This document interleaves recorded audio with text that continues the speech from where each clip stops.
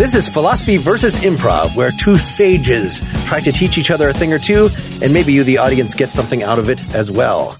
I'm Mark Linsenmeyer, a philosophy nerd who's down to learn improv. I am Bill Arnett, an improv professional, keen to pick up some philosophy. Each of us has come with a lesson in mind to convey to the other. We have two rules for this conversation. Number one, we're not going to say what that lesson is up front. And number two, we're not going to take turns. When the lesson seems done, we'll tell you what we learned. Our judges will decide which lesson produced the most profound effect. Our judge today is JudgeBot 5000. I bought a new, got it on eBay. Money well spent. It is listening to us. It's already been installed in my home. I don't know if it shares the data anywhere, but it's definitely gathering a lot of data. I've told it that this is the official start time, so anything before here I should not be judged on. Yeah. Heads up, when you do dropship stuff from China, there's a very good chance that once you plug it into your computer, it will begin working right away without harvesting your data. Just so you know. That stuff is notoriously good at working right away and without harvesting your data. So I'm great with JudgeBot. I'm excited for it to work right away without harvesting any data. And I had this regular piece of bread sitting next to it, and it just became toast. I don't know if that's a bonus. I don't know. Could be some heat management issues. It's an unadvertised feature. Yeah, certainly with older generation lithium-ion batteries, there were some heat management issues, but those have mostly been ironed out. I mean, at least I think it's toast. It is a strange color for toast. When does bread become toast, philosophy guy? Is it a color? Is it texture? Is it subjecting it to a toaster? So I think there's an essence of toast that is apart from the properties of toast. I think in the Catholic Church, don't they take the bread and they say, this is now toast. And you're like, it just seems like bread. And they're like, no. This is toast. And you just have to believe. Hey, I want to start this one because last time I started. Yeah. So I wanted to see what you think about meritocracy. Are you familiar with that term? What does that term mean to you? It means promotion or esteem via merit. And like so much in our world, it depends on what we choose to merit, doesn't it? And what we choose to value. And I guess it probably says more about the things that we want to see in other people than it does necessarily those other people's opportunities to survive. Full disclosure, I am a college dropout. I was not happy about that, but I had made some choices in my life, got involved in the wrong path, and had to step away. As far as a meritocracy goes, I would probably lose. I would not be seen so well. The improv world and the artistic world in general can be very hard to judge merit-wise. And I would like to think I'm esteemed by my peers, but, outside of that, I'm not sure what my parents' friends think about me. But in my little world, I've got some merit. I think in the improvtocracy, you could make a very good case for being... I draw some water. Yeah. Isn't that some kind of ideal situation? I'm asking you, is that how people think of a meritocracy? Is like, well, that's perfect. Well, I guess that's the question. I mean, you've already said that there's the ambiguity in what constitutes merit. And this is exactly the point that I made in a previous episode, that just all evaluations of people seem context dependent. Absolutely, the people who invented this term meant we want to be ruled by the best, because they had a real idea that there were best people. There were people of high quality and people of low quality. We do not want those low quality people to have any sort of ruling power. Keep out the riffraff. But of course, even now, we would probably I'd rather be ruled by people who understand ruling, who understand things about how the world works. Don't we want to have smart people who have been trained appropriately to run particular agencies? I don't know how to run the Department of Interior. I'd like someone running that who knows how to do that. Yeah, I think, there's a lot of stuff in there, isn't there? But I think there are certainly people around in the world who resent authority kind of as a knee-jerk regard. I think everybody certainly can have a little bit of a anti-authoritarian bent. Certainly no one wants an authoritarian government. However, if you're sick or something and go to a doctor, you kind of want the best doctor. And at some point, we need to relinquish our pride, our whatever, and trust another human being. And I think, we've talked about this before, the human animal, from a zoological standpoint, our distrust of others, our natural level of distrust from others can be leveraged by people with political motivations to their ends. And we're certainly seeing that a lot, that all human beings have a certain level of distrust. It can be turned up or turned down by charismatic leaders. And that kind of stinks. So, back to this whole meritocracy thing. What good is a meritocracy? You've invented a machine that predicts the best leaders. We've got Martin Luther King. We've got Jesus. We've got the Buddha, and we've got Confucius. Great. No one trusts them. No one trusts those decisions they make. Well, then what good is it then? Yeah. So you pointed out this is kind of a fundamental part of philosophical method. If the definition of meritocracy is something like rule by the best, we've just said well, what the hell does best mean? That's different in different situation. Also, what does rule exactly mean? Does it really mean just because people know how to run the government, do I want them having control over life and death? No, there are obviously different levels of rule. And I think you didn't even say rule. You said esteem, promotion, something like that. Yeah. Yeah. So that's kind of when we're talking economically, people who are in favor of the meritocracy aren't saying that those who are the smartest and hardest working and the most virtuous should have the power of life and death for the rest of us. They just feel like those are the ones whom society should reward. Sure. Who should get the plaudits, who should have the influence, who should have their voices heard. Yeah. Well, to flip that around, let's take the losers of the meritocracy. We are able to come up with some kind of machine that fairly and accurately judges everyone's merit in a way that 90% of the population is like, oh, wow, that's really cool and elegant. I'll trust that. So we turn on that machine and it goes through and judges all America. We'll just keep it in America here, United States. It judges everyone by merit and then starts assigning positions or jobs. And for the most part, people are already in the jobs that they're good for. And I think that goes a long way for people saying, oh, well, that's good. This person should be an athlete. That person should be a doctor. Okay, this is doing pretty good. But then it gets to the bottom 10%, those without merit. What do we do with them? How do we handle the meritless people? Do they go to jail? At some point, the good jobs are going to run out. And there could be someone digging ditches who has more merit than a ditch digger. But there are definitely people with less merit. Does this make sense? Well, aren't they all lazy? Aren't they lazy good for nothings? Well, sure, they are. They are lazy good for nothing. There is a percentage of Americans who are lazy good for nothings. I will go to my grave believing that. Not many, very few, more than zero. And if we're going to have our meritocracy machine, it's going to spit out names. This person is lazy and good for nothing. Perhaps they could all be slotted into reality TV. Gary Dantley, lazy and good for nothing. In fact, let's find out what would happen as I come to you, Gary Dantley. Hey, Gary, thanks for coming into the office here. We've, here in 2040, I'm sure you're familiar with the machine here that goes through merit and whatnot. And Gary, we ran your scores. They were not fantastic. They were not fantastic. But I tried. What was I supposed to do? Well, yeah, and that's just it. You did try. I mean, the machine is perfect. It both analyzes your subconscious and conscious mind.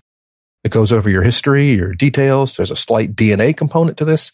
And your merit, we have some career paths for you. And I just want to kind of go over these and see how you feel about some of these career paths. All right. I mean, I've been training. I've been taking these online, doing this online improv group stuff. I thought that... You can stop. Okay. That's fine. I mean, you can stop that training course. You can keep talking. Oh, okay.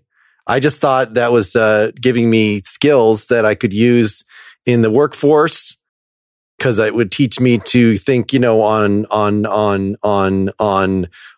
my feet, on the there, and that I could react, know what to say. Sure. Well, you tell me, what is the? Yeah, I don't think any of that's going to help in any of these vocations. And let me just say, you can't appeal. If you'd like to be retested, you can appeal, but there is a 6-month waiting period as well. The first job we have, when the dump truck gets filled at the asphalt plant, it will be your job to slap the tailgate and give a thumbs up to the driver. That's job number 1. I could do that. I mean, that doesn't sound like it would take a lot of time. We know you could do it. That's why it's on the list. What are the hours? Well, the asphalt plant, depending upon the construction schedule, could be running up. They could be up 24/7. There could be some graveyard shifts in there. Never more than 8 hours a day. Is that something that might be automated? I mean, is it a secure job? One would think, but I think the drivers, just like that human touch of hearing that slap and seeing that thumbs up in the rear view, they certainly can't hear you because of the noise. Okay. Customer service. Sure. Let's call it that. We'll call it customer service. Job number 2 is to go to the fish sanctuary, fish breeding sanctuary. And as tours are being given, you will be brought in as a fake tour member to say ooh and ah and yuck at all the appropriate times. That sounds like my improv training would really be good for that. Well, there's a very tight script. Oh. And you'll need to say ooh, ah, and yuck at all the right times. But I get to kind of decide how the oohs and ahs. I mean, there's oohs and there's ooh, ah, ooh. Even if it's in a script, there's a lot of room for artistic license. Yeah, sure, Gary. Sure. Yeah, let's presume that'll be the case. So entertainer. Entertainer, sure. Customer service or entertainer. I don't know if customer service, that doesn't sound quite right. Day brightener? Hey, however, cheer squad? However you want to label it. However you want to label it. The third job deemed deserving of your merit it's not ditch digger. Apparently, the people we have assigned to ditch digging duties sometimes dig the ditches too deep, and we need someone to follow behind and partially refill some of the ditches. So something about teaching people about the futility of life? A teacher. So you're wanting me to be a teacher. Gare, you can put any label on you want. Here's what you need to know. You're going to be out in the sun with a shovel, partially refilling ditches. That's going to be the meat and potatoes of that job. I got to think that there's a reason that we are all put on this earth. And I didn't really know what it was before, but it's very good now that we have something to tell us where we belong. And I guess my only question is, when can I start? Wow. Let me just say, Gary, you've really made peace with this quickly. I'm usually, this is usually a shouting match that takes over several tens of minutes of shouting. But if you're keen with any of these 3 jobs, we can get you in the field next week. I figure if I work hard at these jobs, they're gonna recognize my hardworkingness and my talents, and they're gonna, maybe one day I could be just given the thumbs up. Next day, 2 thumbs up. One day, tap in the back of the truck, filling in the ditches. Next day, filling in the back of the truck and tapping the ditches. The world is my oyster, I think. I'm not sure. I tell you what, I have another job in mind for you. Being the person I have to give crappy career advice to, you have been a dream, Gary. You have been an absolute dream. And I just got to say that. And hopefully with this attitude, maybe we can recalibrate the machine to take this amazing willingness into account, because I think you've got more merit. I think you've got more merit than the machine detected. This is fantastic. Which of those 3 can we start you off with? What do you think? I'm just a little confused, though. Are you saying the machine is wrong? Well, if you're saying I have more merit than the machine detected, now I'm not so sure about any of these things. What I'm saying is... Now you've broken my faith in the system. Well, I'll slow down. What I'm saying is that willingness is perhaps not weighted high enough in the machine's algorithm. Isn't willingness determined by the quality of soul? Isn't that what's being measured? I thought that the machine was able to reach... So, saying soul and whatnot, that kind of gets us in violation of the First Amendment a little bit. So we got to be careful talking about souls or anything. This is merit. It is not faith.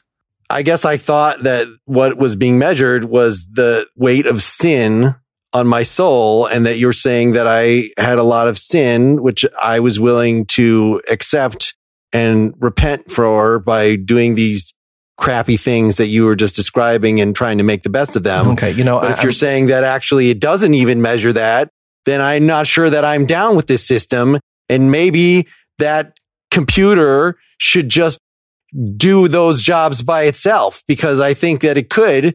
And then you should just let me do my improv and pay me a guaranteed minimum income to do that, because that'd be fine. And you can just have your whole system and just take it and go fly and do some stuff with it. This is becoming exactly what this meeting usually is. This is what I expected from the word go. I'll tell you what, you seemed really excited about that dump truck thing. Let's get you signed up for that. I do like dump trucks. Great. We'll go ahead and get the email out to you. And scene. We did it, Mark. Thank you. Boy, you had a lot of good ideas going there. It was one idea, and then we just were filling in all those blanks. And you did a good job as well, imagining what all those careers would be like.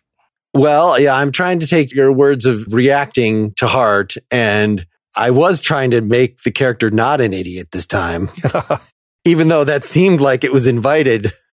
After a certain point, if I wasn't just going to yes to everything, then I had to start playing off the concepts themselves a little bit. And so that is the thing that I'm comfortable doing. That is what philosophy does all the time, that you're trying to figure out if somebody claims that people are being judged by merit. Well, what does that actually mean? What are some ways that merit has been taken before? And of course, the idea of the stain of sin being an actual measurable thing. So you could put really sinful people on a scale and somehow extract, let's say you get some identical twins, you keep them on the same diet, you have one of them murder a bunch of children, the other one not. You should be able to put them on a scale. This is at least the kind of experiments that I imagine Middle Ages scientists might perform. Couple things there. Yes does not necessarily equal happy. And you can agree that the situation is happening and be horribly furious about the fact that you are being put through it. And that would still count in the improv world, in my opinion, as a yes. The other thing I wanted to point out is that we kept that ball in the air for a long time, did we not? I didn't time that thing, but it didn't feel forced or long, though, did it? No, and I've kind of resigned myself. I think one of these episodes is going to start, and a scene is going to start, and it's not going to end for a half an hour. It's going to happen sometime, so we're inching. That would be a noble thing to happen. And I think this kind of goes to, as long as people's behavior is consistent, we can get this thing going. And I think sometimes improvisers, as the scene goes along, they get nervous that it's not happening, or they made the wrong character choice. And they start making choices that, and there's all kinds of language out there around this, but they start making character choices that start changing who they are too much at a fundamental level. Certainly all of us have moods. Sometimes we're happy, sometimes it is, but it doesn't change who we are. And when people start making character choices as the scene goes along that they think might be fun or funny, what they end up doing is undermining the continuity of their character.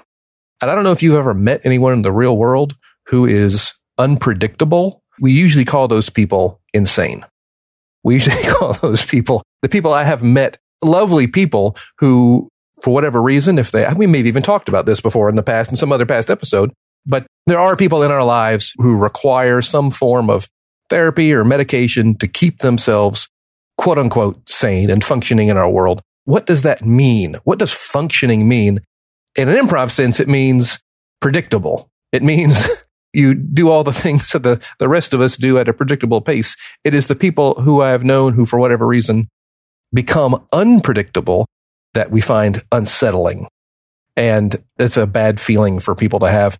And if the audience is subtly seeing little clues in the scene or hearing little things that feel unpredictable, not in a fun surprise way, but in oh boy, it can turn them off. They can start losing interest in it. They're confused by what they're seeing. I don't think that happened in here. So the turn that the character that I was playing took was not of that sort. We saw it evolve slowly. Could it have evolved more slowly? Perhaps. But we saw it evolve. It was presented to us. That change was presented to us. We did not know that you had a religious bent to you. It was revealed you had a religious bent. And in me pushing on it, you began to see things differently. And we saw that journey, and we enjoyed that journey. People don't just wake up in the morning and decide that they're religious or decide that they're vegetarian. It's usually a big deal. And they will tell you about their journey if they discover these things later in life. So it's okay to change, but we need to see the journey. Yes, you had asked in one of our past discussions about this line between character traits and insanity. And that is getting at why maybe calling something a meritocracy doesn't make a lot of sense. Merit, that seems to connote people getting what they deserve. Sure. It's some sort of moral status. And the modern take on morality is that you should only be punished by bad choices you make. You might want to punish people punish your dog. Maybe your dog doesn't make any choices, but you want to, as an instrumental thing, like if I yell at the dog, is that going to help? And, and it just becomes like a question of an engineering question, just like if I build the building this way as opposed to this way, is it going to stay up better? Like, what is the best way to have this dog be social and healthy and happy and all that stuff? But for people, we expect that this whole idea of you work hard. Yeah.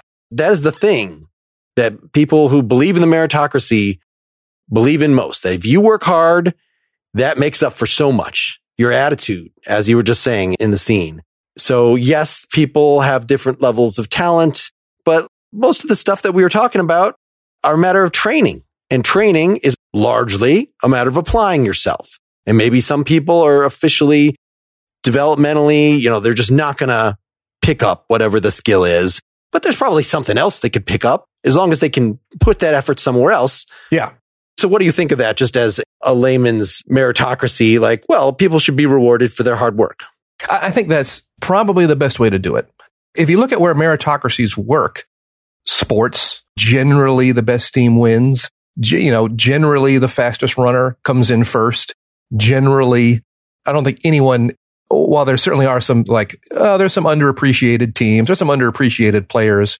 Generally, the best team wins to a large enough degree that we accept it, that we generally accept the results of sporting events. I think once you start talking about the world and like running something far more complicated, I mean, sports, there's a rule book for sports and it's voted on and everyone agrees that these are the rules for this sport. When you're not on the field, you do whatever you want when the game's not being played, but during the game, you're going to start here, you're going to run to there. When I say go, that's it. Once you start making the rule book bigger, like the life rule book, suddenly judging merit in that game, the game of life, gets far more challenging. And who's winning and who's losing, the difference between a 100-meter dash and life in modern day America. I got one for you here. Let's say, talking about action and whatnot, and action means things. Let's say you could look inside my brain. Let's say this. I am a regular old guy. I'm an engineer for a company that builds electrical fixtures. And I go to work and I do my job. And I've got a wife, I've got 2 kids, and we go to church and we donate 10% of our money to the good of the community. However you want to judge that. All right. So that's that. And B plus. Yeah. I follow all the rules and don't get in trouble and try to raise my kids right. However, you can look inside my brain, and inside my brain, you see the most racist, the most fascist, the most cruel, murderous, horrible person, the most terrible thoughts imaginable that never make it into action. Does that affect anything? Do I lose points for having B minus? Oh, great. So I lost two steps. Still above average.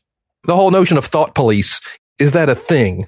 That goes right to agency, because it seems like you can't really control your thoughts. Like you can control them in the same way you can any other habits. But as I've said on here before, if you think you can just rewrite the operating system of your brain, I'm going to think lovely thoughts. I'm going to think like there's a limited amount that we can do with that. And in fact, isn't the ability to control whether those thoughts go into action, isn't that itself an ability that is, again, maybe you could strengthen it, but probably is sort of ingrained? How hard you try, how hard you're able to try on a consistent basis. Anybody can try really hard just right now. Try really hard, but like day after day, that's a character trait. Well, this hypothetical person nails that. They can squash the most disgusting, vile impulses in their brain. Will that affect them on the merit scale? Or will it give them more merit because they can squash their vile impulses? The whole reason that people have this scale is not really about your intrinsic merit. It's about how useful you are to other people. And it's only if you have a picture of that there is a God or someone that can see right into your head and see those evil thoughts, that then you get counted down for having those evil thoughts. If we don't have anything like that, if you don't have a picture of a God or whatever, then no, you don't lose points for that one bit. It's entirely how useful you are to other people, which is a kind of a sad way why we feel bad for this fellow in the scene who has been rated low in the meritocracies. Could we say that thanks to social medias and thanks to the ridiculous trail, both in length and in breadth of, we can actually see people's inner thoughts? We can actually go on someone's Twitter page and start putting two and two together and say, oh, maybe this guy's a closet fascist, homophobe murderer. I would say that there are probably people who believe they can do that and can read between the lines and tell and suss out who the closet terrible people are. The issue with the image of a closet is still a space where things are happening. Sure. And so if you do have a system where you're in the closet, but you have your phone and you're tweeting from inside the closet. Okay. Well, then the fact that you're doing it in the closet, you turned on the camera that's on the phone in the closet. You're still in the closet, but you still everybody, it just breaks down. Sure. Okay. Fair enough. You know, it's that whole is thinking about murder as bad as murder. Definitely not. I'm just going to say that. Of course. I think about it a lot. And maybe it makes its way into my writings or my improv. I mean, this is the question. I mean, gee whiz. People could certainly say that if you were just a simple person, unbeset by such dark thoughts, you're innocent, you're harmless, a solid B. But if you're a person of greatness, who has great urges, great powers of passion, and yet you manage to channel those into something that people enjoy rather than into murdering people, then you got more to work with. So you got more to gain, more to lose. Fair enough. You mentioned channeling passions. It made me think about the whole idea of sublimation and how artists are said to sublime bad or negative impulses into their work. Whether, I mean, I don't know, no one's done a test on that to see if it's true, but it certainly sounds reasonable to a degree. In this meritocracy, I guess we'd also have to define what art is. And to how many people does art need to be art for it to be art? I enjoy abstract expressionist paintings, but I understand that many people don't. You know, what percent of the population needs to see a Mark Rothko Field of Red and say that is art for it to be art and for Mr. Rothko to be of merit, if that makes sense? Well, we all know how the economists answer all this is how much do you actually esteem it? How much of your money are you willing to put behind it? How much of your time? How much of your effort? You're even giving it your attention. That's something because then somebody can put a big ad on top of that Rothko and they can make money that way. There we go. That's okay. Eyeballs count. There is an opportunity cost to going to the art museum. And there should be, you know, that Jesus parable about the rich people gave him a bunch of money. And then this poor woman came and I only have 10 shekels, but you may have all of the shekels. And he said, her gift is way better than yours because it hurt for her. And so economics should have a way of measuring that sacrifice based on means. I don't know enough about economics to know if it does. Boy, I like that hurt thing. There's another topic we can have some other time. This idea of vulnerability and how vulnerability plays and how anger in an improv scene does not play as well as frustration. Because I think frustration demonstrates a vulnerability, a willingness to lose, or a demonstration of that losing has a cost. And my frustration demonstrates that I don't want to lose because I understand loss would be painful. Whereas anger is it's an animal emotion. It is a very base emotion that belies no truth inside. Perhaps for another time. Was that a ding? What was that ding? The computer has gone off, has spit out a little piece of paper here. I'm handing it to you. Okay. I guess before we read this, maybe we should try to recap. Sure. What do you think the philosophy lesson was this time? It was fairly obvious, but... Certainly this dive into defining merit and what that means, and that it's not easy and it's not simple and it's messy, and that while perhaps it seems ideal in a philosophical sense, the real world reality of merit is messy.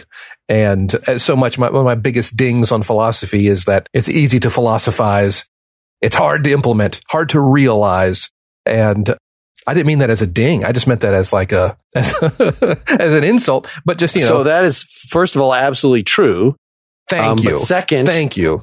probably what I have in mind by philosophy is more involved, but we've been doing it here. We really got into, I've been starting to think that I should make more of these lessons less about me telling you about some concept, which, if I was just going to tell you what the meritocracy, like you already have an idea what the meritocracy is, but about a method of how you break down problems into other problems. Sure. And so just that initial, well, what's the definition of meritocracy? Rule by the best. Well, let's take the best and decide why that's completely problematic. Let's take rule and decide why how that needs to be seriously qualified. And just kind of, you could draw a little diagram that's analytic philosophy as we were taking each part, even though I was sort of dissing the idea of definitions before.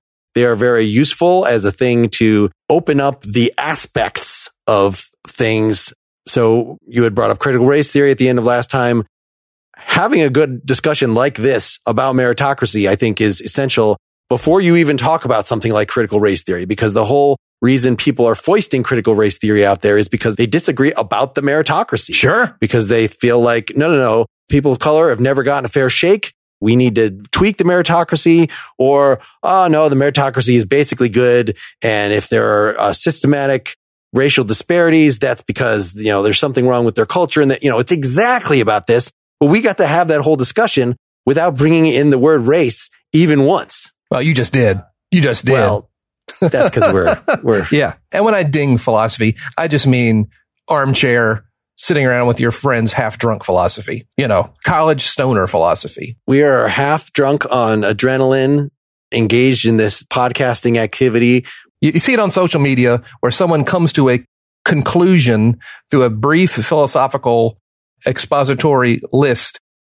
And clearly this philosophical conclusion is the best. And it's like, that's great. That's great. You go ahead and write that with legislation. I'd love to see that, because that's where the rubber meets the road. You certainly can come to a conclusion philosophically, but let's not brand it as the way forward, clearly the way forward, and the only way forward, until we actually get that thing on the road and drive it.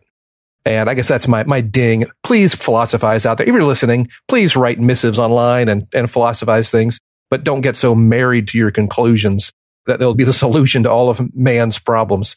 Yes, I think philosophy and improv are both known in the popular idiom for poor examples of them. Well, what was I going for? I've come to peace a little bit with the idea and realizing this difference between a lot of the philosophy that I've been telling you is more me trying to get us to uncover some concepts. Ultimately, I want to be getting you to internalize some skills. Sure. Whereas I think the improv is sort of the other way around, that you've been very successful in coaching me through here and to getting me to, if I can't name what the lesson was, it's because something come up and I was just like, oh yeah, of course I should fill in details. Of course I should so it's hard for me to even identify that was the lesson. You actually said it just now. So it was details again? It was details. Have we already done details? We did details, but you could always have more details. I thought that this time I would try really, really hard to both provide details and extract details, and not just talk about them in a general sense, but try to get some rubber on the road. If we're going on longer, we need a master list, a shared doc where we can put our things on it. Now I feel terrible. Now I feel bad for doubling up. I feel like this might be okay in the long term, because probably based on the width of your book, we're going to run out of, if we really had to have like a chapter title and only do it once, one episode is one chapter, then, we'd have less than a dozen chapters and we'd be done with the podcast. But if we see these as ongoing skills that require continuing acuity. It is a dense book. What it lacks in page numbers, it makes up for in, good luck getting through a page without breaking out your journal and spending the next week journaling per page. I just needed to defend myself. Every single person that read a single page of this went on, started their own improv troupe. That is a fact. You're the Velvet Underground. Read the next page, fired everyone in that troupe, and started another troupe. Ad infinitum. All right. So now all that has been explained. What does the piece of paper say, Bill? The piece of paper says that philosophy won, that it was able to influence the improv scene and then influence the remainder of the conversation for the majority of the podcast. All right. Now, I do think that perhaps, I'm not sure how the judge wrote itself into the scene, but that did happen. You noticed that. Oh, yes. That was the premise of our merit determining machine. So I'm a little suspicious about this, but, I paid for it. My toast is, see, now I just don't think toast is supposed to be that color. That's a philosophical argument, I guess. I mean, is it possible to have a piece of bread that is colored to be toast, yet still bread? I think first of all, there is definitely a piece of bread that is toastier than the toaster that could toast the most bread. There's a piece of toast that is toastier than that toaster could toast. That I know. But I have to think about how to apply that chestnut that everybody knows to this new situation. You got it. So let's set that aside. I really enjoyed learning from you today, Bill. And I super enjoyed learning from you today, Mark. And podcast. Now, where on earth is that post game where Bill and Mark, that's me, continue talking about how we think the episode just went and what topics might have grown out of that and give some recommendations in the comedy and or philosophy worlds to you, the listeners, and to each other? Why, that special post-game segment will heretofore only be part of the supporter versions of these episodes, which you can get through the special supporter feed, which you can learn about through, guess what, philosophyimprov.com/support. This is a very new project. We don't have ads in these episodes yet. We don't want to have ads in the episodes at all. And when we do have these episodes, you're not going to want to hear them. You're not going to want to hear the pain, the anguish in my voice as I try to get you to buy Fruit of the Month Club or Fruit of the Loom Club or whatever the hell people will give us money whom we had to turn to, like turning to a loan shark because you would not come forward even though you enjoyed the show. I know you enjoyed the show. So I know on the internet, everything is supposed to be free. But for things to get made, somebody has to care enough to enable the creators to make time in their day to make it. So I'm asking you again to go to philosophyimprov.com/support and give a tangible sign of your love. Like a person I do not know personally, Charles, who as soon as this chance to support this project went out via social media, jumped on, became the pioneer. Thank you, Charles. And thank you, future supporters. And of course, if you can't support, I love you anyway. Thanks for listening. Bye. I should sell my soul. Bankrupt. Bankrupt. Bankrupt.